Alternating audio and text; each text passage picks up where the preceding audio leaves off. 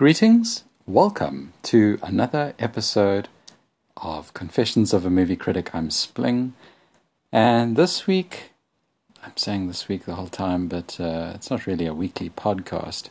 It's an as and when podcast. So, as and when, I'm talking about swearing, coarse language, and curse words, whatever you call it, bad language in film. This podcast was basically prompted by Malcolm and Marie, which I just saw today.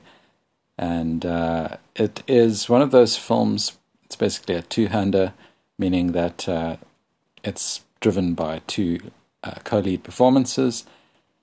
And I really enjoyed it. It managed to captivate me. It managed to remain dramatically relevant, and it had a great tension to it the whole way through, and they used the space really well, and it's shot in black and white. It's on Netflix, and I think it is worth checking out.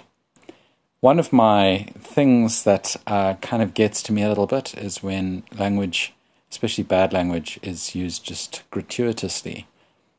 And while I found parts of this film very well written and very astute and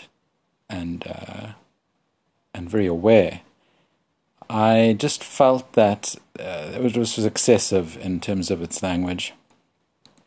It was not quite The Wolf of Wall Street or The Big Lebowski in terms of how much bad language was used. In both cases, those films are kind of like punctuated by F-bombs and all kinds of expletives. I just found that the language kind of took away from the occasion of the film. It's between two people. It's in their house. And I'm not going to give away too much more than that. Between a filmmaker and his girlfriend, and the sort of fallout that happens following a big night for the filmmaker himself. And while I can appreciate that there are some heated moments, it just felt almost unnatural for them to be using so much coarse language. And I know that in the days of old Hollywood, they would actively try to raise the standards by not allowing bad language. That's when there were quite a few gatekeepers to the system. And then things kind of took a bit of a turn in New Hollywood, where, these kind of words were more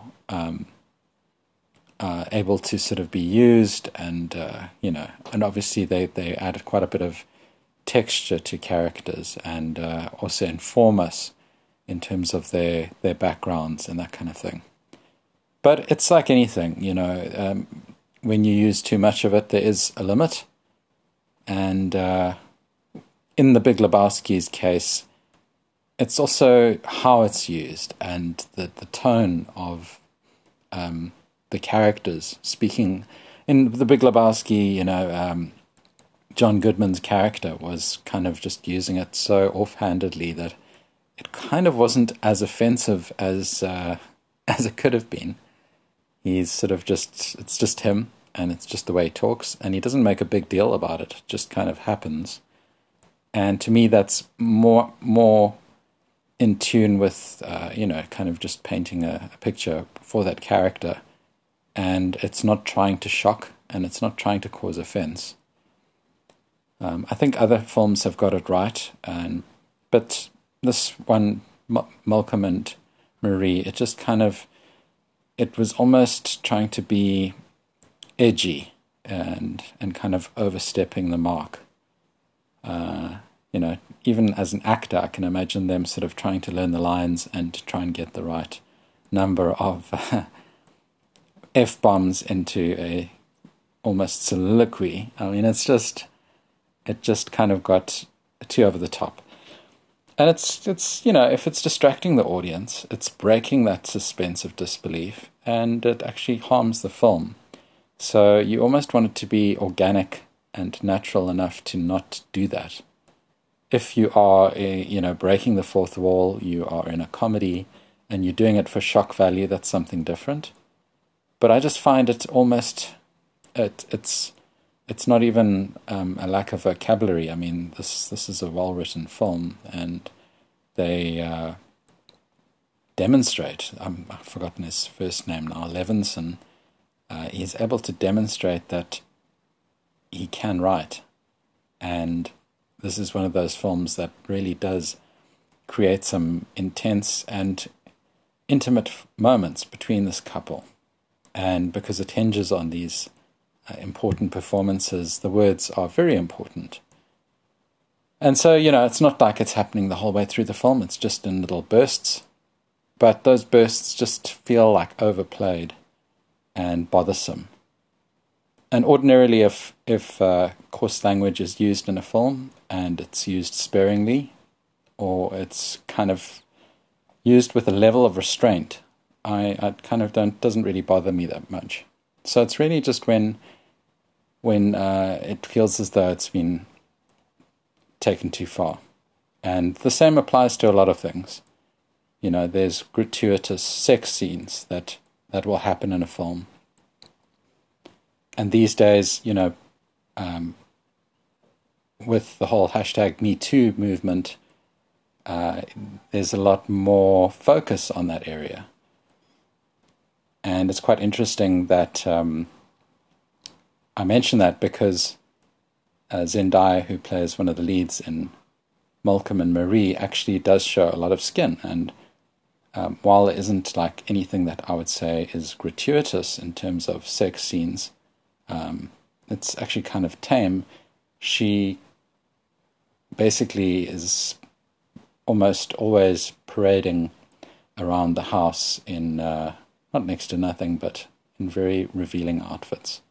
Her wardrobe is quite limited, and she's playing a character who is sexy and quite sort of liberated. But it kind of, I was just thinking in terms of, I'm sure that it was quite an intimate kind of set as well, and there probably weren't too many cast and crew to sort of get in the way. But it kind of comes back to that whole idea of what is the line, where is the line, in terms of that sort of level of exploitation. And the characters talk about the idea of Hollywood in terms of prostituting oneself to one extent. And I suppose that could be true of any industry, but particularly true of Hollywood, where you sort of are selling bits of yourself. You are selling your image. And this kind of branches out, it sort of shatters into all sorts of ideas for podcasts. I mean, with the whole idea of being able to live beyond yourself, like a lot of Star Wars characters have, where they appear in films subsequent to their death. We're kind of on the cusp of something quite interesting in terms of the law not really being actually at that place now. But anyway, I'm sort of digressing in sort of a really epic way. But the bottom line is, if you draw too much attention to something and it becomes distracting to the audience, then you've done it wrong. And unless you're trying to create a distraction or just doing something for shock value, then you just need to sort of rethink that kind of thing. And I'm not a prude, but I also can appreciate good writing, and I don't think it is always necessary to go straight to the expletives in order to try and be trendy and hip and whatever. It's I think it's just much classier if you're able to create the right mood without having to rely on those cheap tricks. And obviously they are going to be useful when you're talking about a character and trying to give an idea of their background. But if you sort of are relying too heavily on that, not great. That's it. That's the podcast.